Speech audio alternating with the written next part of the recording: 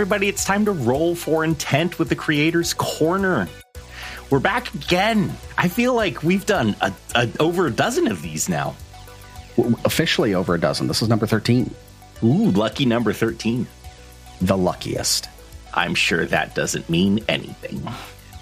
You know what's really ironic is this may not actually be the 13th episode released because of the way that we slot things in, because we don't want to smash different content creator groups together. Who knows what's going to happen? It's pandemonium over here at Roll for Intent. We're still waiting to get our hands on Kingmaker. We have to review that at some point. That's going to bump people as soon as we get that. I'm honest. Yeah, it's going to bump people for 4 weeks.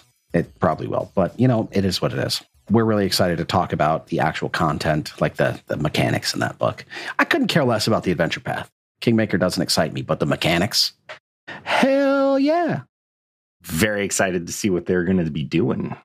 So who do we have with us today? I see someone with a bag over their head in the corner and all tied up. So I'm assuming we got someone. Yeah, I probably should get him some water. It's been a bit. With us today, we've got Garrick J. Williams. He is the mastermind behind Oozefolk of Golarion. You've probably seen it on Pathfinder Infinite. It's been hanging around that top 15 spot for a while. And it is an absolute jam-packed volume of content. I was a little taken aback when I opened it up and saw how many pages were in this thing. I'm like, what have I gotten myself into? We've got all these things to review on top of each other, and now I got to read this whole thing. Oh my God, I've made a mistake. But it was so good. There is not a spare word in this thing. I had a great time reading it. And while I wasn't super excited about Oozefolk to begin with, I dig them now, man. I kind of dig them. How can you not be excited about Oozefolk? What's wrong with you? I mean, they're ooze. They're folk. I don't know, man. They seem sticky. Do you want to shake an Oozefolk's hand? Maybe. I don't know. Okay. If you're into it. Garrick, you tell me. Do I? Well, with the Ozid, you should be fine. Because they usually wear gloves. Right. You make a point of mentioning that multiple times in the book, that they typically wear non-permeable gloves because they can taste everything. Yeah, they can kind of taste everything, and it's very humans. They have this thing called skin that is really useful for protecting them really well against contaminants. But if you're an Ozid or Ozid, they don't care how you pronounce their name. It's they want to be clean because contaminants can get into them very, very easily. And it's kind of annoying to them. So I'm guessing they also wear shoes a lot, too. Yes, they absolutely love shoes. They find them really fascinating. It protects their feet and they get to look stylish at the same time.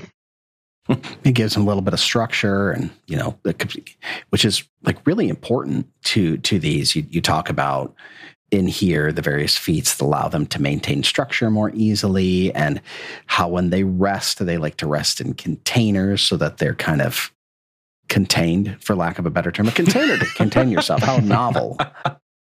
I mean, you thought of everything in this book. Usually we see an ancestry book and it's 20, 30 pages, stuff like that. Not a huge amount of stuff going on in there, but dude, you've gone into deities and social structure and how the different societies of Oozefolk and different parts of Golarion congregate and exist, and how they interact with people. Both the Ozid and the Oozemorph versatile heritages and all of the different ways that you could become an Oozemorph through the backgrounds. Just fantastic amount of content. The weapons are so cool. The palm cudgel, that thing is rad. It's the simplest thing. They take a rock, they put their ooze around the rock. Their hand is now a weapon with a rock in it. What's not to love? This volume, there was a lot of work that was put into it. It was really exciting, but also it was just a lot of work. Because to me, I think what's the most important about, choosing your ancestry for your character is, what is it like to be this person? It's we kind of know what it's like to be a human, so it would be nice to know, try to experience what is it like to be something else. And for that reason, I put a lot of emphasis in designing ancestries and other works so that you can immerse yourself and envision how would you live if you were this person? What sort of life would you have if, for the Ozid, if you didn't have a skeleton, or you didn't have skin, or you had to envision what you're going to look like for the day. All of these really unusual things that, with their experiences, that a typical human would just take for granted. I really, really enjoyed poring over this, and you have everything for the listeners. This is, a full-fledged ancestry. There is heritages. There's, equipment. I mean, you have a ton of stuff here, and it's, like Trevor said, 62 pages, but it's really a lot of it they're just enjoying to read, to learning about the culture, learning about how they interact with the world. And there are so many simple things in there that are really entertaining to me. Just like you said, the sleeping container, of course, I think anyone of a certain age is going to immediately think of DS9 when you say a sleep bucket, man. Yeah, you say a sleeping container, like, oh yeah, I know exactly what that's like. And there's just a lot of really great stuff in here. You backgrounds, you had an Oozefolk, which I love summoners, so I thought that was really cool that you included stuff like that. And even with the equipment, the one that stuck out to me, the polystaff, I really loved how you took the modular trait and added effects based on how you were modulizing it. So if it was like, if it was bludgeoning, it got shove. If it was piercing, it got thrown. And if it was slashing, it got tripped. I actually thought that was really cool. It's like the Switch scythe on steroids. I wish I could take credit for it totally, but yeah, I was inspired by the Switch scythe, and really I absolutely love the modular trait. I think it's such a brilliantly thought out trait that there's so many ways you can flavor the modular trait. It was introduced using the poly tool, where it was essentially a weapon that was a Swiss Army knife, but it could also mean you're physically changing the parts of your weapon so that it's dealing slashing damage instead of piercing damage. I decided that for the polystaff, you are literally just taking a staff and then shaping it with your hands or whatever appendages you have to form a blade or a bludgeon or a spear. All those versatile traits that you add to the unarmed attacks too through various ancestry feats really speak to that love you have of modular traits. You made an entire modular ancestry. You can see that ethos of malleability going through the entire thing, which, makes sense, but you can see that that's absolutely at the core of how you did this. If you're looking for something that's versatile and it carries that from theme to mechanics, I mean, this is it. Nothing better for it. That's what I'm all about. So what led you to wanting to create Oozefolk in particular? Oh, yeah, that's a good question. Really, to me, slime characters are just really intriguing to me because, as I mentioned before, it's such a different experience to try to imagine what it'd be like. I mean, I guess you can, if you really put it bluntly, we're all like a bag of chemicals and stuff, but with an Ozid, you literally are a bag of chemicals, and it's just like, what would it be like to be this type of thing that has to shape themselves? And I've also seen a lot of really interesting characters that would probably be considered slime characters or Oozefolk in various media, probably some that you wouldn't even think of. Like for example, technically Majin Buu and Dragon Ball Z is kind of an Oozefolk. He's kind of a weird character that can shape himself. And then, of course, there's the Gas Fellows for Bastion. And also, this is one particular thing that my editor really liked, that I was also inspired by the Khandra from Brandon Sanderson's Mistborn series. So I've had a lot of inspiration from various media, and I just felt very compelled to create an Oozefolk ancestry that you could make a character that's an ooze. Heck, even Clayface from Batman. Exactly. So you talked about your editor. I do want to call out as well. I kind of have a habit that every time that we get a book, because I know that a lot of you guys are a one-man band, right? You're writing, you're typesetting, you're editing, and things get missed when that happens. I have a habit of, while I'm doing it, I'm going through on my phone, reading these PDFs, and I mark them up for like typos, or, there's a misspaced period, or these letters are swashed together. We have some kerning issues. I don't think I found a single thing in your book, which is amazing considering how long it is. So kudos to your editor, and kudos to you for getting an editor for something so massive. Oh, absolutely. I'm happy that you brought this up, because I just want to give a huge shout out to my editor, Aaron Tyson. He's a friend of mine from a Pathfinder Society Lodge, and a great GM, and just a really, really awesome guy to be around.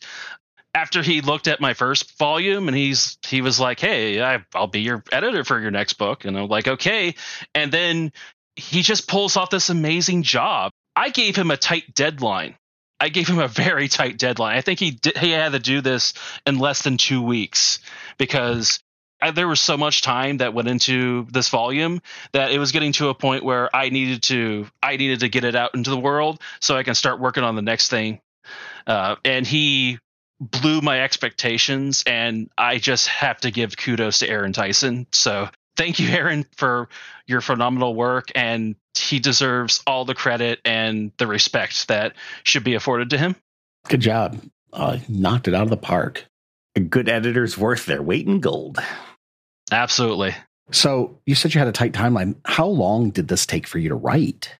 It's hard to say, because this project has actually kind of been off and on for more than a couple of years, but for serious work on it has taken about 5 or 6 months.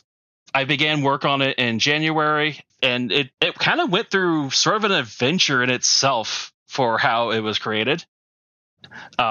Originally, I wanted to make a Oozefolk ancestry for quite a long time, and I had written a bunch of notes for culture and statistics for an Oozefolk race for Pathfinder First Edition, and for the longest time, it just kind of sat in my Google Drive as just a bunch of notes.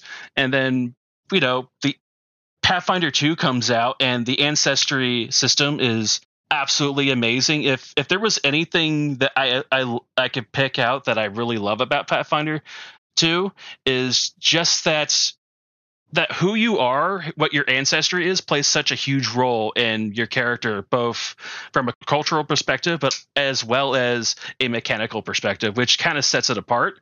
So I was happy to take advantage of that and finally bring all these notes to life in Pathfinder 2nd Edition. And I do want to call out that you guys included stats for Pathfinder First Edition as well as Starfinder in this book as well. Yes, actually. In fact, because the Ozids started as a First Edition race.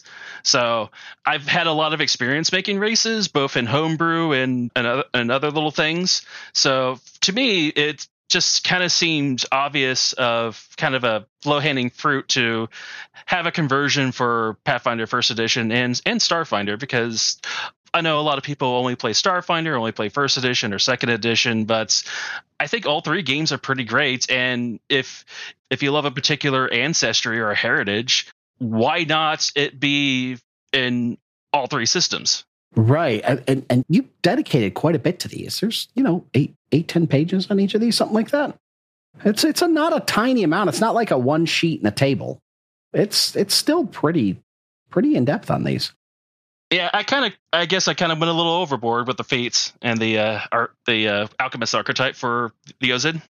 Yeah, I think if I could say that there would be one problem, it's if I was to build an Ozid character or a Oozemorph character, I would be beset by such analysis paralysis, because you have so many different tracks that you can go down. Like, you could build 15 different of these characters, and just from an ancestry perspective, never even scratch the surface of what's possible for a character. Yeah, there's 100 feats. It's just this was just one of those projects where I just kept having ideas. Usually my process for designing feats, designing heritages, or similar options for races or ancestries or whatever, thinking, okay, what does this need? What options need to be there? And then what options can be there? I wanted to have feats for every heritage. Otherwise it wouldn't be fair. You would want to have feats for your heritage, and if you didn't have feats for your heritage, then it doesn't feel great. So I wanted to make sure that every heritage had their own feats, and then I just wrote down a long list of possibilities. The design space is massive. Absolutely massive. And this was just one of those projects where I just kept having ideas, and eventually I had to stop and say, okay, that's enough. 100 feats is enough for now. So the Oozefolk in Golarion, where did you think that, they kind of had their niche in the world? Did you have specific places in mind that you thought were better for them than others, or did you just see them kind of being anywhere? I imagine the Ozids being pretty much anywhere where magic and alchemy is like paramount, especially in Nex, and maybe a little bit in Thevia as well. But in general, you can possibly have an Ozid settlement almost anywhere, because the central point with Ozids is that they are fascinated by the cultures of other ancestries. They are fascinated by humans and elves and dwarves. They think like kitsune are really neat, and gnomes are really fascinating, and they just love to understand them and try to mimic them. And that's a lot where their shape-shifting comes into play, because many Ozids, they will look kind of like another ancestry. Examples and illustrations in this book include merfolk.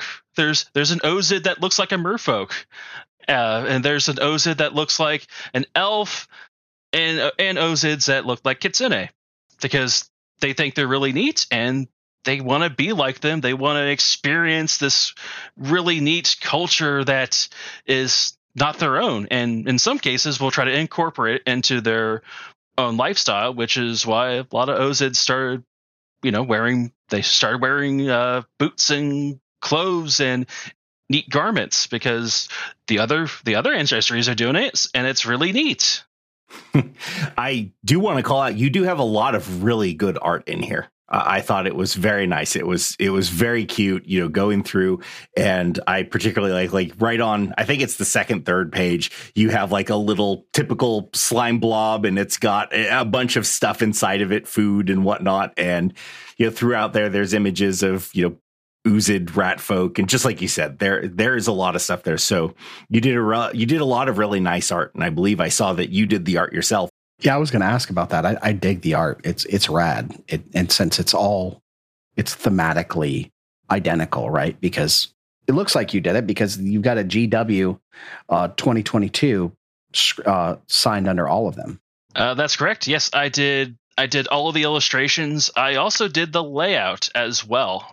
That was going to be my next question. The layout is good. I like the layout. Oh gosh, that's an adventure in itself to describe. When I was working on my first volume, the Artiforge Handbook, which was a first edition class, I used a word processor and Google Drive, and I absolutely disliked it. I had so many problems because it kept changing the styles, and when I would import them into Scribus, it would like change the styles on me, and I just like, okay, I have to, for my next book, I have to do something else. So I actually built a tool that, through a mixture of technologies, because in my day job, I'm a software engineer. So building software and applications is what I do. So I built an application that would automate all the really neat stylings that and formats that Pathfinder 2nd Edition has, so to streamline my workflow, so I can be producing lots of content and not be bogged down with having to spend hours on the layout. That in itself was kind of a major feat, and actually, to be honest, it delayed the release of the book by 2 or 3 months, just trying to fix and figure all of that out, because I originally planned to release this book in in April and ended up releasing it at the start of July. Yeah, the people do not generally realize how much effort and work go into that. And I do some of my own content creating stuff. And that is, like, I don't even consider that I've started until I have all of the text done. It's now the adventure of trying to get that layout done and get it into something presentable that you're happy with. And it's a lot of work. It often takes longer to do that than it did to write everything. So I've been kicking around the idea of making a latex plugin to do just layouts for this. I consider that actually very strongly, but I ended up going with Markdown and a mixture of other technologies. That's very, very cool. I might have to pick your brain about that. So what's the price tag on this bad boy, Garrett? $8.95. It is very well priced for what it is. There is so much information here. Obviously, this is kind of if you want to play an Oozefolk, because if you don't, there's not a ton here, but it is still very fun to read. And it is something that you can incorporate into your games, particularly if you are a GM, and adding new flavors of races and just increasing the depth of the world and adding a lot of new stuff. So, people are always excited when new ancestries become available. So I think this is definitely one that has a lot of information. So it's well worth the read. How did you arrive at your pricing? I know that that's something that a lot of content creators struggle with, determining how they're going to price whatever they've released. What was the process you went through to figure out, okay, is this something that somebody will buy at this price? Is this going to be worth the time I put into it? Will this entice me to make more in the future? Yeah, I think that's actually a really good question. I know this is a very, very tricky thing to figure out, and it's important because it's going to affect your bottom line, and it's going to affect how many people will be exposed and using your content. Which you want both of those. You want your project to be fruitful, but you also want people to use your content, because that's why I'm a game designer. That's what I want. That's why you're making it. Yeah, that's why I'm making it. If I didn't want people to use it, I wouldn't be making it. But yeah, it did help that I had a little bit of experience from this, because I used to have a business on the Second Life platform. So I had experience in figuring out how people respond to different prices. And my philosophy is to make the customer feel like they're getting a good deal, but at the same time making it feel premium, like they're getting a good deal for a premium content. And that's a very difficult middle ground that you want to have. So what I did was I looked at other volumes on Pathfinder Infinite, and really my measuring stick was the works of Alexander Agundes, because I absolutely love his work. It always has an interesting flair and character to it, and he gets like the most amazing artists to do his work. So when I saw that he did Kitsune of Golarion and then the other books that kind of went along with that, I believe Kitsune of Golarion was about like $9.95 or something like that. Yeah, it's $9.99.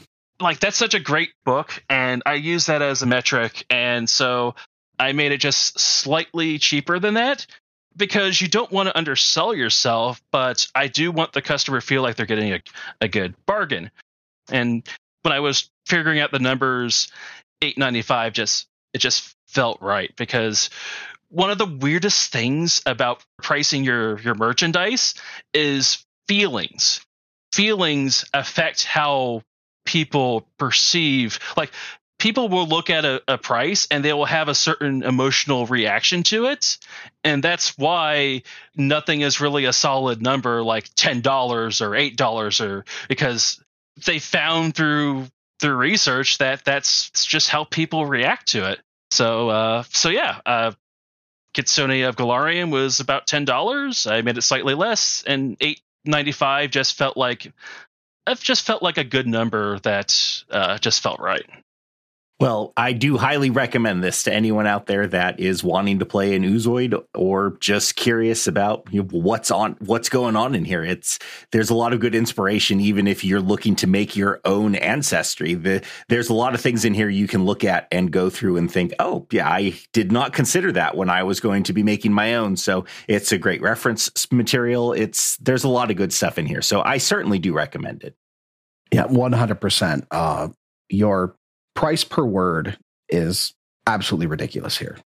Even at somebody will see that and like $8.95. That's one of the more expensive books. You know what? It might be, but it's also one of the biggest ones I've seen, and certainly the biggest one that I've seen so far that had this level of content, both mechanically and thematically as well. And it has exactly what it says on the tin, on the inside of it.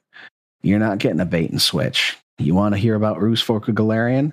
You got 62 pages of it, brother. I do agree. Trevor said a little while back, one of our interviews, like, oh, they should have word counts on these. And actually, I was thinking on Infinite, like, oh, that would be amazing. Actually, it would help a consumer so much looking at some of these things. You just don't know what's inside. I mean, that's one of the reasons we wanted to do this, is because people look at all of these great products and they're like, I have no idea what's in there. I don't know if I want to do that. So we're like, we're in a position that we can get our hands on these and review these for people and let them know what's inside so they can make the determination of, hey, I do want to pick that up. If there was anything that you could say to a fledgling or latent content creator that was on the edge about putting their stuff out there, something that would encourage them to try or discourage them based on your experience, what is it that you would tell them?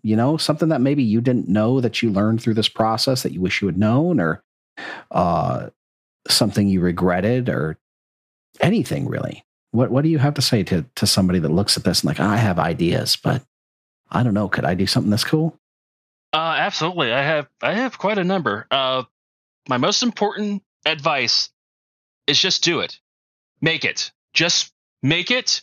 Don't stall. Don't wait. In fact, someone asked in Dustin Knight's Discord about they wanted to publish something that might end up being contradicted by a future adventure path by Paizo. And they asked, should they wait or what should they do? And I just told them, just do it. Don't halt. Just release it. If it does contradict it, oh well. If you're really worried about it, work on some other part of the project, or just go back and edit it after you released it. But it's most important to just keep doing it. You'll do amazing things if you just keep working at it. If you just keep at it and learn from your past mistakes, learn what worked, what didn't work. So just do it. Another piece of advice that I have is don't overdo it. I made Oozefolk of Golarion, but I overdid it kind of a little bit. I know it feels weird for me to say this because I know a big selling point of this is just it's full of content, but this took a lot longer than it should have because I just didn't want to stop. But you have to get it out the door so people can experience it and then you can learn from it and then move on to your next project. So just try to start with a small project and then try to tackle bigger things. Ancestries is actually a really good place to start, or even just heritages, because a lot of it you could just focus on the lore. And really, I feel like that's a major part of why you would want to play a certain ancestry is just the lore and their cultures. Just focus on that. Don't make your first major project a class, because classes are the most complicated mechanic in the entire game. They take a long time. It's why Paizo has playtests for classes and pretty much nothing else. Except, major, if they're releasing some kind of new mechanic or something. But classes are the one thing that they playtest a lot. And it's because they're very difficult and very time consuming to design. try to start with something small and manageable, because after you do that first project, you will get a feel for how long it takes to do your project, how long it would take to do layout and such. So after you do your first project, everything from that point will feel much easier and much more manageable. Those are my 2 pieces of advice. 1, just design things, and 2, try to start small so you can figure out the basic things and then move onward from there, because it's a very exciting adventure, but it's an adventure that you just have to keep going at in a way that isn't going to overwhelm you. Well, and like everything in life, the first time you do it, it's not going to be perfect. It requires practice, and you just doing it as you said. So you have to accept that the first thing you do, it's not going to be perfect, and that's okay. And you just keep working and getting better and getting better. No one, the first time they tried anything, was it perfect. And this is no different. It's just, you have to get your hands dirty, get in there and start working and just keep going. I would like to add one more piece of advice. And I think this is something I really wanted to hammer on, especially when you're making an ancestry. The difference between a good ancestry and a great ancestry is character. If you want to make an ancestry, make it something that is your own. When I started with this project, it was just going to be an Oozefolk. But at some point in my project, I realized there's going to be other Oozefolk ancestries out there, but there will never be another Ozit. So if you're making an ancestry, give it character, make it feel alive. And that's my 3rd piece of advice. Well, Garrick, I would love to thank you for joining us again. This is Oozefolk of Golarion, and we have Garrick Williams with us. And it was a pleasure talking to you. And I'm Christian.